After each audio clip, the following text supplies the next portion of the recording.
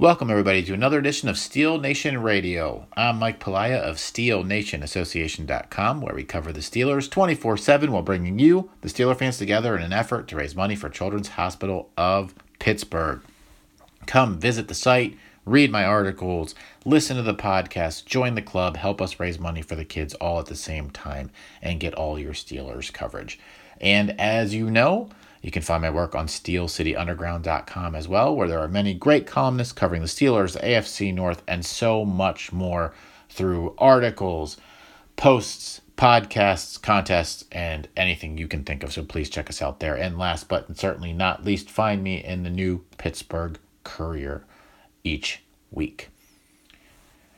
All right, so it's been an interesting week. The Steelers clearly lost the game to the Browns. That's not really the news anybody's talking about. I don't know what that other news could be, but we'll get to that.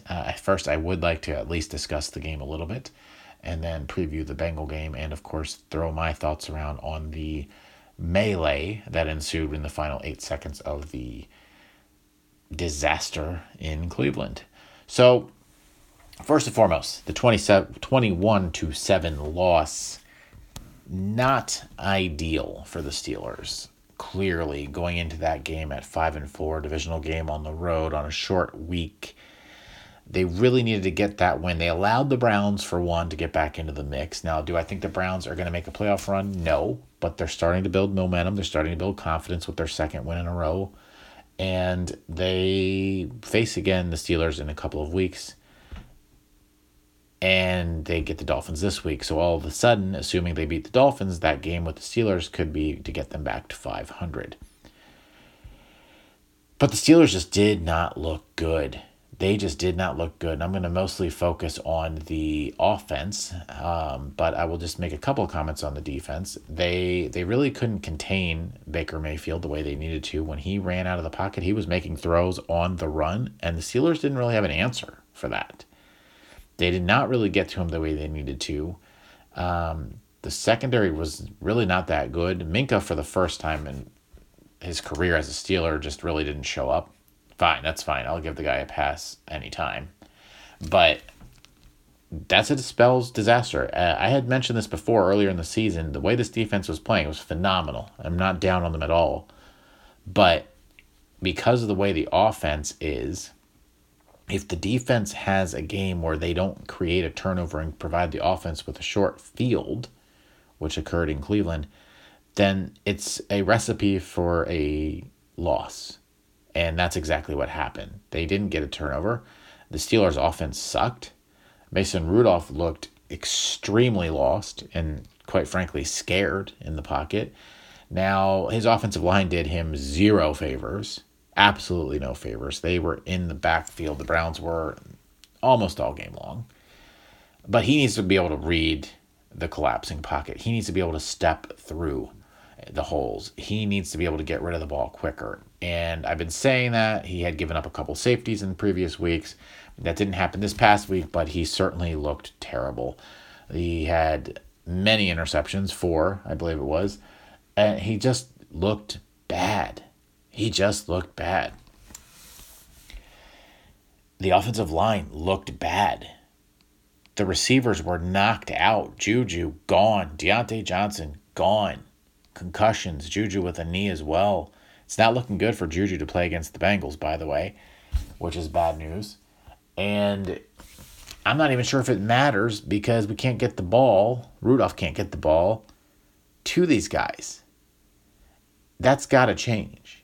And Rudolph has to stop playing scared. I don't think he started playing scared until after that concussion. I get it. I may never step on a football field again after taking a hit the way he did against Baltimore. But if he can't be confident, this is not going to work. It's just not going to work.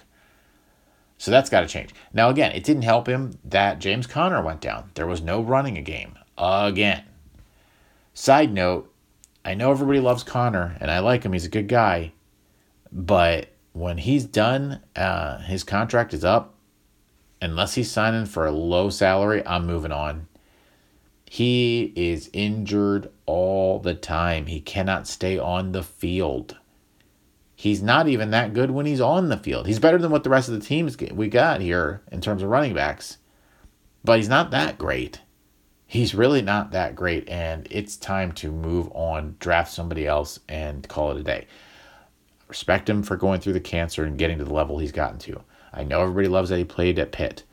I don't care. If you can't stay on the field, you have no value. Time to go get hurt for somebody else, unless he proves otherwise in these last 6 weeks or so. We'll see. Now, that said, I'm going to get to the Bengal game and then we'll circle back to the disaster. This week, let's assume Juju's not in. Mason's, of course, playing. He'll be fined, but he's going to be playing. He's not going to be suspended. Marquise Pouncey most assuredly will not be playing this week. The offensive line already looked like a wreck against the Browns. The Bengals are going to be coming at them with full force. They're going to force Mason Rudolph to beat them. He's going to have to do that. Now, one thing he's going to have to do is get the ball to Vance McDonald. Vance McDonald now needs to be the number one receiver. He has to be. He can do 7, 10-yard outs, get the ball down the field that way, then open up the passing game a little bit more for a guy like James Washington who can break the top off the defense. That's what they need to do with the passing game. They still need to find a way to run the ball. I don't know what's going on with Connor. I don't care what's going on with Connor. I'm making Edmonds my guy right now. He runs hard. I think he's able to push through the holes faster and quicker than Connor the way it is right now, and he's more powerful. I'm going with Edmonds. We'll see. That's not going to happen, but that's what I think they should do. They need to control the clock. The last thing they need to do is go into Cincinnati and keep the Bengals in this game. The Bengals have not won a game. This is prime time for them to step up against their division rival Steelers and win their first and maybe only game of the season.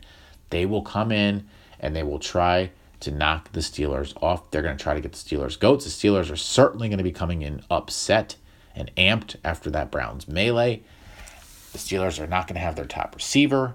Probably not their top running back. Rudolph's a mess. Offensive line's a mess. The Bengals are going to be gunning for him. They are going to be gunning for him. The Steelers need to control the clock. They need to use Vance McDonald and then take the top off with James Washington if they can control the clock through the run game and the short throws with McDonald. And that offensive line needs to step up. They lose this game this season is donezo. We'll see what happens. I think they'll win, but they could lose. This is not a gimme anymore. It's not. And I know they beat them 27-3 on that Monday night game weeks ago. It's not the same. We'll see what happens. Now, defensively, they need to go out there and they need to blitz the hell out of Ryan Finley. They need to confuse him. They need to get in the backfield. They need to stuff him into the ground. Make Finley beat them. They've got an agitated receiver with Tyler Boyd right now.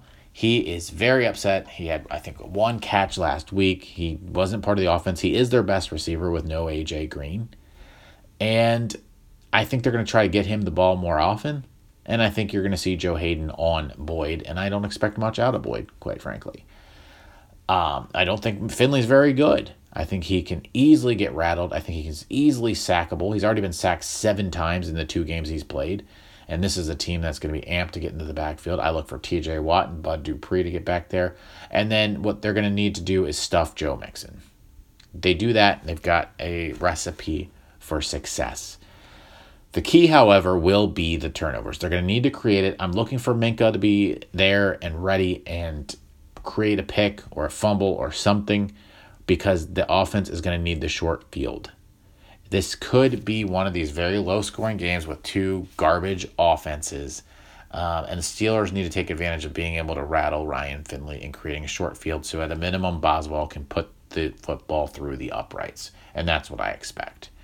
Now, we'll see what happens there, but I do think the Steelers will go in there and they'll be prepared, motivated, and win that game, but it's not going to be a very good game. I expect a ton of penalties. There always are when these 2 teams play, not to mention that these refs call everything. You can sneeze and get penalized at this point. So I'm looking at a Steelers win through field goals. I'm looking at a 15-10 10 victory, a very weird odd score, but Boswell puts it through the uprights 5 times, and the defense holds them to a touchdown and a field goal, and the Steelers get out of there 15-10 and get primed for a rematch with the Cleveland Browns. Now, that game will not include Myles Garrett. It may not include Maurkice Pouncey either. We'll see if his suspension is upheld, but it will include some energy. What transpired at the end of that game this past week is ridiculous.